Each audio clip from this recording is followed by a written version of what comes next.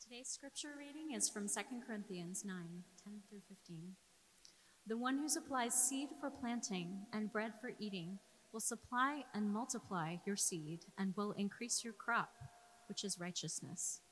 You will be made rich in every way so that you can be generous in every way. Such generosity produces thanksgiving to God through us. Your ministry of this service to God's people isn't only fully meeting their needs, but it is also multiplying in many expressions of thanksgiving to God. They will give honor to God for your obedience to your confession of Christ's gospel. They will do this because the service provides evidence of your obedience and because of your generosity in sharing with them and with everyone. They will also pray for you, and they will care deeply for you because of the outstanding grace that God has given to you. Thank God for his gift that words can't describe. Amen. I got in last night from Florida. I was on vacation this last week, and a very momentous and important thing happened in my life as I was leaving Florida. And in my life, I have been able to be in, and notice able to be in, it's like a privilege or something. I've been in a ice storm. I've been in a blizzard. I've been in a tornado. I've been in a sandstorm when I was in Jordan. And as of this week, I was in a hurricane. So I'm checking off all of my natural disasters as I go. It's very exciting for me. I'm trying to figure out what other earthquake. I've been in an earthquake. I'm from California, so that goes without saying. So if you can think of another natural disaster that I need to be a part of, please let me know. I'm a member of Generation X, so I like chaos and anarchy. So I'll go wherever the disaster is. So just let me know how to get there, and I will make sure I'm present and ready to attend, all right?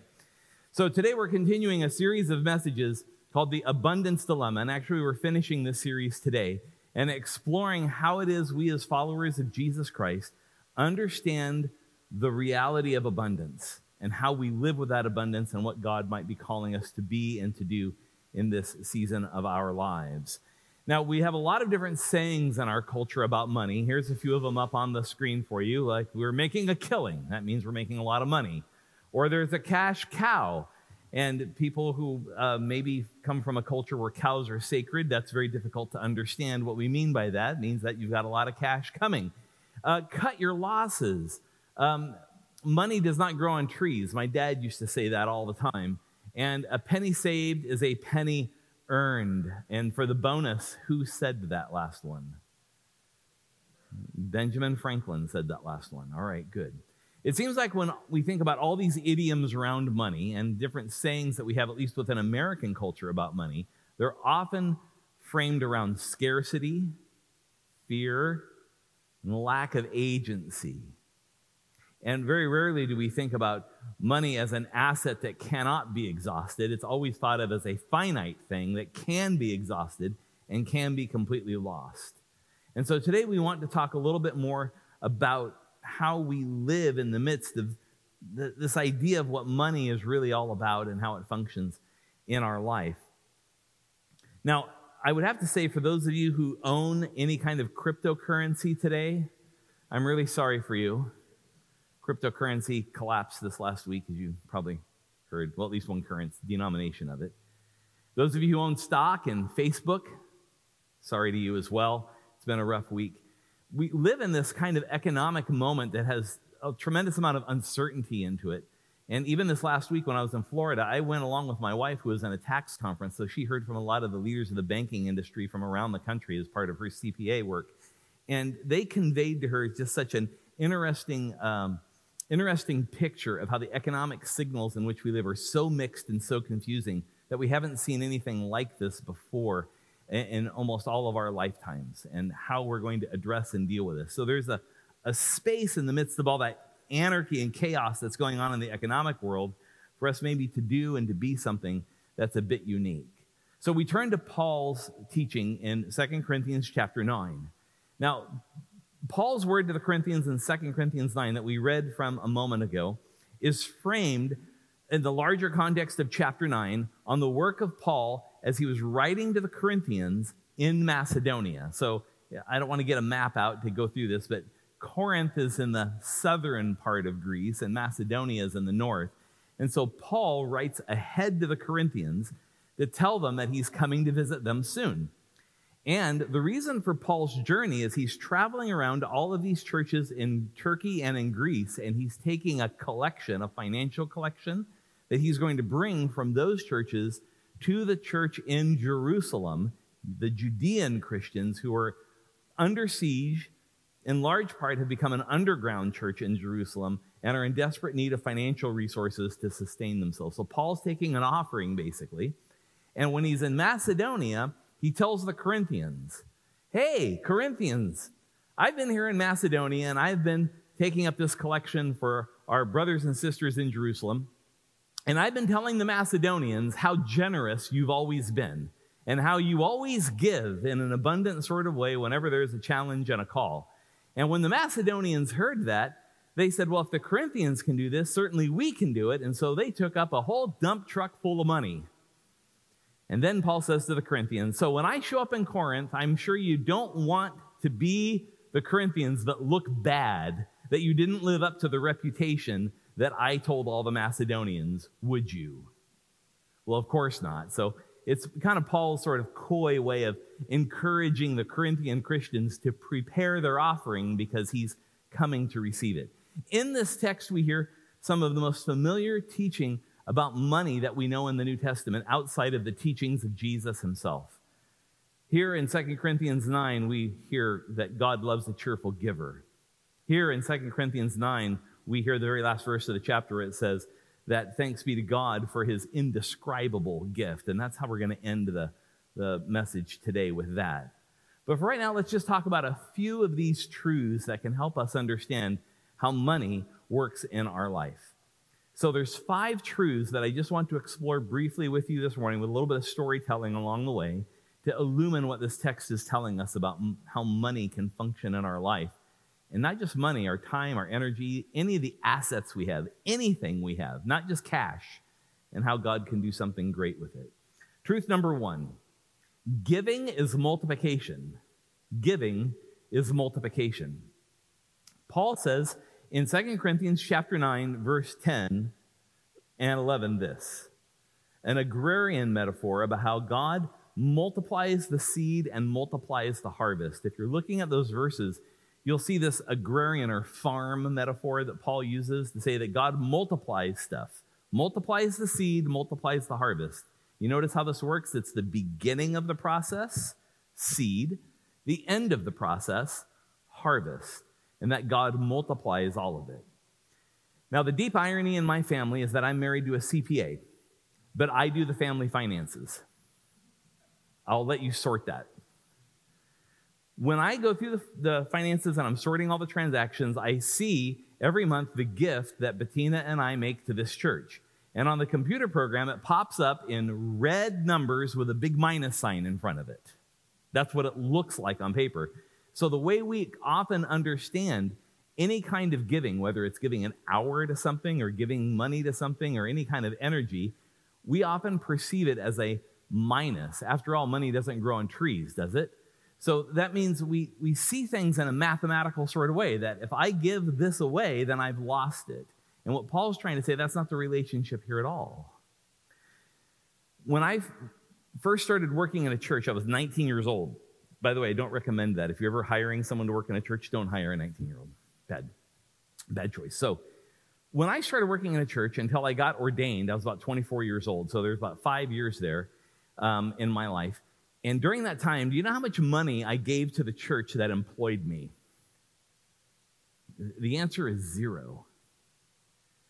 I had applied my infinite logic and knowledge to understand that why would I give money to a church that's already paying me? That doesn't make any sense. Because, when you're 19 or 20 years old, you think you know everything. You've certainly seen the bumper sticker before, quick, hire a teenager while they still know it all.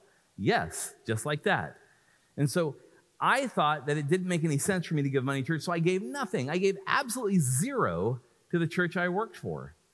And then even when I got ordained and Bettina and I got married, we continued the same practice. We gave very little to the church. Even though I was working full-time at a church, we gave very little of our money to our church at all. I was what they call a tipper. A tipper. I had a phone call with a friend of mine. His name was David. And I was telling him about this keen insight I've had about financial giving to the church, that if you're paid by the church, you shouldn't give the church any money. And David took me to task on this.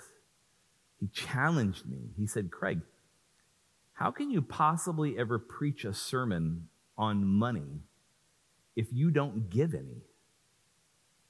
That's hypocrisy.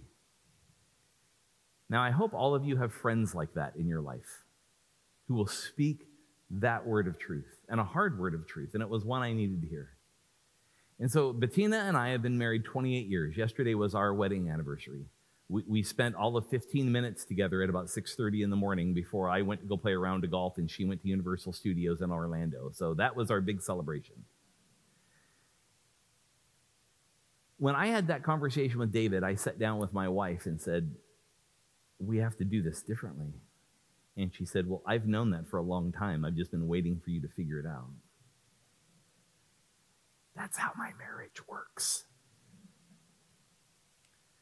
So Bettina and I decided to go from tipping to tithing.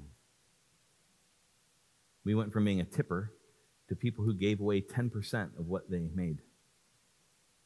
And that was a big number. It wasn't just moving the decimal point over one time. It was actually moving it over 2 times, multiplied by a factor on top of that.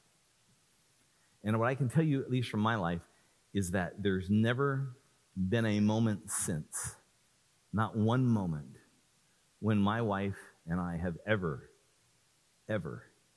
said we didn't have enough. Ever. Now, this doesn't mean that if I just give God some money, God gives me a dump truck of money. That's not how this works. But what it is to say is that God gives the seed in a multiplying way and the harvest in a multiplying way. And we're going to explore what that means as we walk through this text a little bit more. But simply what I want you to hear is when we make a decision to invest ourselves in this cycle of gratitude and generosity, that God moves in a powerful, powerful way. So a question I would ask you is this, is where do you still see giving as a subtraction? And how might you change this?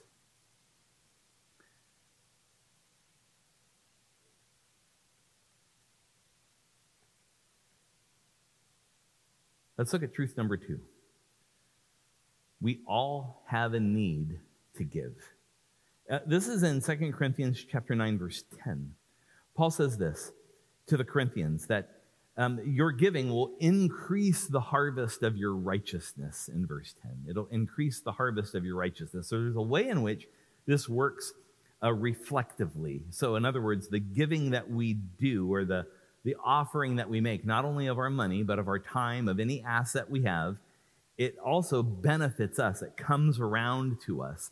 That there's a way in which it increases the harvest of our own righteousness. So oftentimes what we do is we focus on the need of others to receive in our giving, right? And so, for example, today we're finishing our big drive, Sock It to Homelessness, where we're collecting socks that we're going to be giving to Operation Nightwatch that they'll be giving to our friends living on the street in the city of Seattle, right? So why have you brought socks for the past few weeks? Because you were asked to. It's the same with Paul as he traveled around the ancient world. the reason why he was collecting an offering is because he wanted to make sure all of the Greek Christians or the Gentile Christians knew that their brothers and sisters in Jerusalem were deep in need. And so he wanted them to know the need so that he could take the offering to give to them when he would travel back to Jerusalem eventually. There's actually nothing wrong with that. But what I do find a little bit odd at times is the sense in which we forget that we have a need to give as well, that there is a blessing that is received by us in giving. And you've heard perhaps the American adage, it is more blessed to give than receive. True. Hoarding, collecting, having, and possessing are all victim to the law of diminishing returns. Because if we're always the end user of everything, there's never an opportunity to multiply. There's never really an opportunity for us to understand our need to give. There was a man in my church in San Diego years ago. His name was Bob Wilson. He just died about, I think 3 or 4 months ago. Bob owned a number of shopping malls throughout California, and he owned a chain of restaurants as well, all throughout the California coast. So I wouldn't surprise you to hear that Bob was a very, very wealthy man. And when we had a fire in California in 2018, and it burned down the city of Paradise. Anyone remember this story? The city of Paradise was just razed by this forest fire that cut through it. Bob was so moved by that story, he felt like he needed to do something, but he wasn't sure what to do. And then he saw a story about students who were going to middle school and high school and even younger who lost all of their school supplies. They lost their backpacks. They lost everything. They had nothing. The families were dealing with job losses because the place where they worked in Paradise had burned down. It was a desperate time and condition. Those families had scattered across other parts of Northern California, like Chico and Redding and other places where they tried to settle. But all of the kids were displaced. And so Bob, when he heard that story, decided he had to do something at that point. He had the need to do something, but he just needed the opportunity to do so. And so what Bob decided to do was to give $1,000 to each and every one of those students, all 1,000 of them. And so Bob went with 1,000 checks, and he gave each student, he wrote their name out and handed each of them a check for $1,000. He gave away $1 million that day. A remarkable man. Now, Bob did that throughout his life. Bob's given away millions upon millions of dollars. He's one of the most generous people I know. But he's also one of the most grateful people I know. Bob had a practice of every single week, Bob always wrote 2 thank you notes every week. It was a life practice for him. He always wrote 2 thank you notes every week to somebody, somewhere, somehow. I was the recipient of several of them over the time I served as his pastor. There's a link between gratitude and generosity, and Bob Wilson is a figure in my life that helped me understand better how that worked.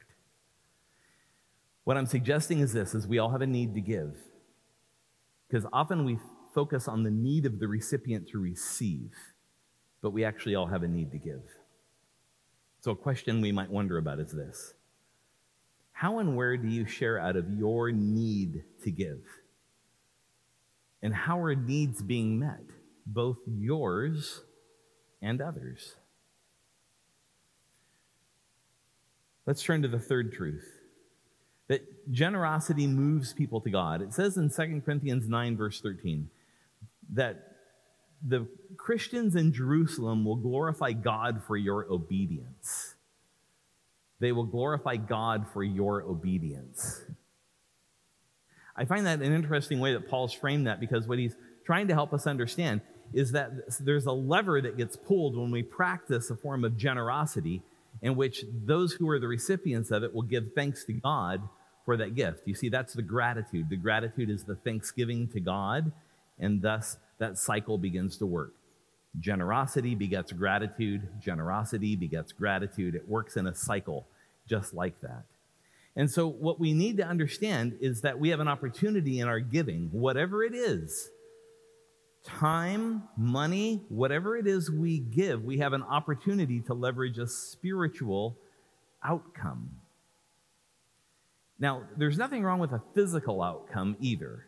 The building you're sitting in right now was built in the 1950s, and it was paid for by people who gave money, time, sweat, energy, and effort so that there would be a building that we occupy right now as we worship together. But in Paul's case, he was hoping for a spiritual outcome, and the spiritual outcome is that the Christians in Jerusalem would give thanks to God. And so oftentimes, as we talked about last week, is that we're drawn into relationships where we are the recipient of something for people, and so we thank them. So we voice appreciation to them. Thank you for doing this for me. Thank you for doing that for me. And what happens in this text in 2 Corinthians 9, Paul says, no, it's not a two-dimensional relationship, it's a three-dimensional relationship. That as the Macedonians and the Corinthians give money to the Jerusalem church will give thanks to who, everyone? Give thanks to God. So it's a three-way transaction now. It's a totally different way of interacting. Friends, this is what makes philanthropy different from tithing. Philanthropy involves a two-way movement of time, money, and energy. Tithing or giving is a three-way transaction in which God is involved in that equation, just like between these Greek Christians and the Jerusalem Christians and God. The notion is that the gift from Greece was going to bless the Jerusalem church, and they would give thanks to God, and in turn, we'll see in a minute, they gave something back to their Greek brothers and sisters in return. It seems odd to me sometimes when we have like people we support financially as a church come, like a local mission organization, or maybe our missionaries we support overseas doing work, that when they come and visit us, they say things like, "Thank you for supporting our ministry." And I understand the intent. The intent is certainly there. But there's this little teeny part of me that kind of cringes inside. Because what I really want to hear, and what I think is really encouraging, is for that same person to say, "I give thanks to God for you. I give thanks to God that God raised up a group of people that had a vision to support the work of the gospel. That your vision of supporting missionaries wasn't about which missionary you like and you don't like. It's more about saying, God, what do you want us to do? And that's what we're going to do. So we're going to give to that thing. And those people say in turn, we thank God for you." And so we're in this three-way relationship with each other that's dynamic and life-changing and transformational, rather than just one-way relationship that we just have with one other person in one plane, in one dimension. So a question you might wonder about with truth number 3 is, where might your sacrificial giving build a bridge where a relationship that's broken? That's actually the wrong question. When has your giving had a spiritual effect? Thank you, Nancy, for keeping me honest. And what effect does it have on you? God, such an important question for us to think about. Truth number 4, generosity moves people to gratitude. This is what we've been talking about between the Greeks and the Jewish Christians. Thanksgiving to God. It's in verses 11 and 12 that the Judean Christians will give thanks to God for the work of the Macedonians and the Corinthians giving them money. Sounds good, doesn't it? Generosity moves people to gratitude. That's how the cycle works, and we should be careful not to step out of it too much. There's a deep relationship between these two things. Most of Paul's writings, for example, are addressed to communities in conflict.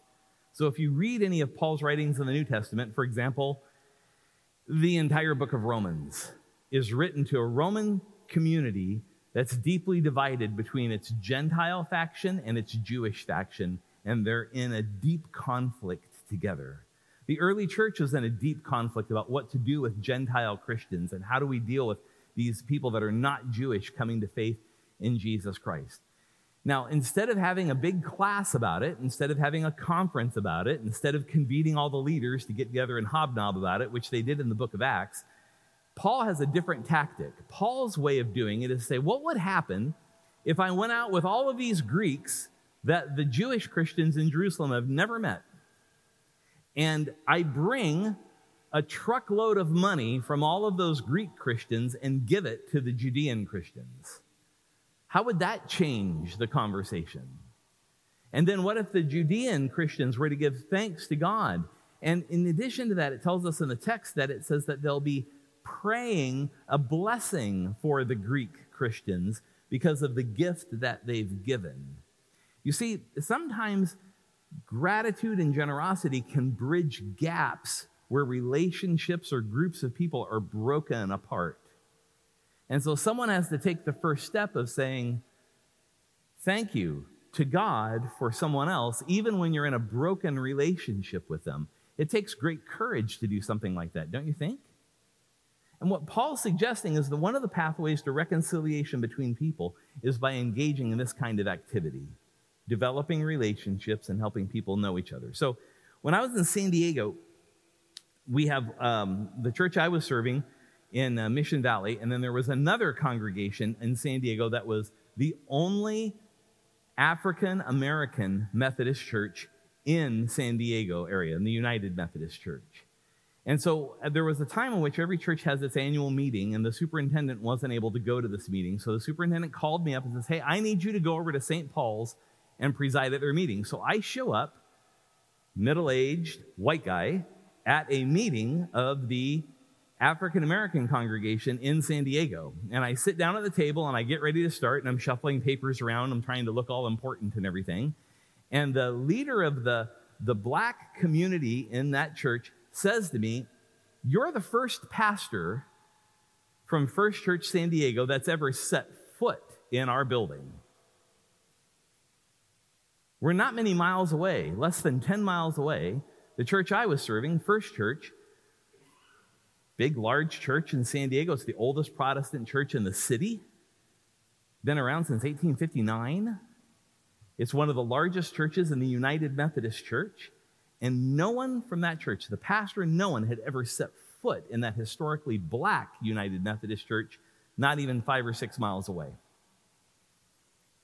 And so I was totally puzzled by this, and I kept asking them, are you sure? Are you sure? Are you sure? I couldn't believe that what they were telling me was true. And so I led the meeting, we finished. I told everyone, I've really been moved by the fact that no one from our church has ever been engaged with you as a congregation within the black community in San Diego. And I said, I think we should change that. We should do some work together. We should figure out how to partner. We should figure out how to build some relationships. And they acknowledged me the way any black church would, with deep suspicion. How many times has that community had something promised to it? How many times has it had something told to it that was not fulfilled? That promise was broken. They had every reason to think I was going to walk out the door and say, well, there they go again, and they'll never be back. So I went back to my church, and I sat down with a group of people that I knew were thinking about some of these things. I said, what do you think we could do to build a relationship with that African-American community? And they took it and ran with it. They took it and ran with it. Over all the years we've been in relationship with St. Paul's, those two churches have never transacted any money ever. There was never a moment at which the big congregation gave a big lump of money like the Great White Salvation. They're going to come in and help this, small little African-American church. Never. What happened is they began building relationships, committing to time, sacrificing energy, sacrificing effort together to work together and build relationships. Did a lot of fellowship things together. People from the First Church went down to St. Paul's and helped them at their food pantry and all the ministries they were doing in the community and vice versa. And it went back and forth, and relationships were developed over time. It was a game changer. And so after a number of years of having that relationship, if you were to put anyone from the San Diego First community in a room, they would tell you that they were by far the benefactors of that relationship, that they learned and understood what it meant better, not completely, but what it better meant to be black in the city of San Diego.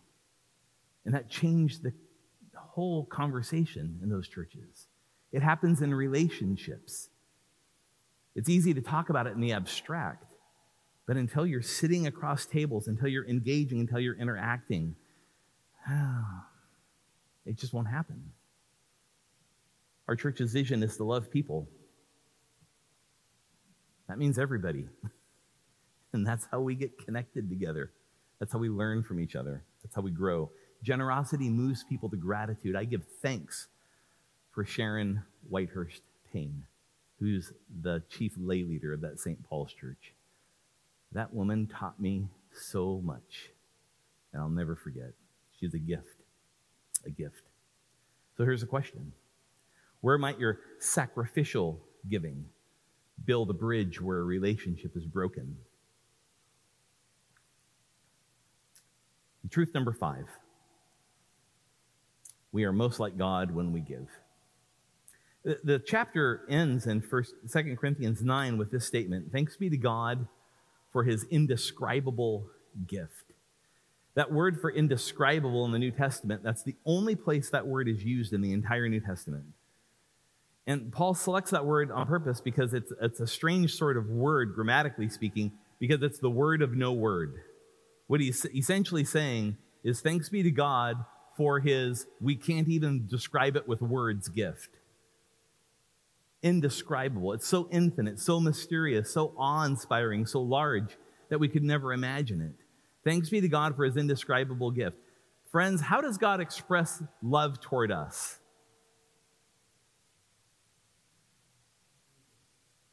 By giving his own Son. Yes? Friends, what I'm hoping we can kind of grasp today, that it's the very nature of God to give, to be self-emptying, to be poured out, to be incarnate, that the love of God is expressed in the giving act. We are never more like God than when we give, when we step into the same kind of act. Let me ask you this question. God has given everything for the benefit of humankind, but is God any less God because of it?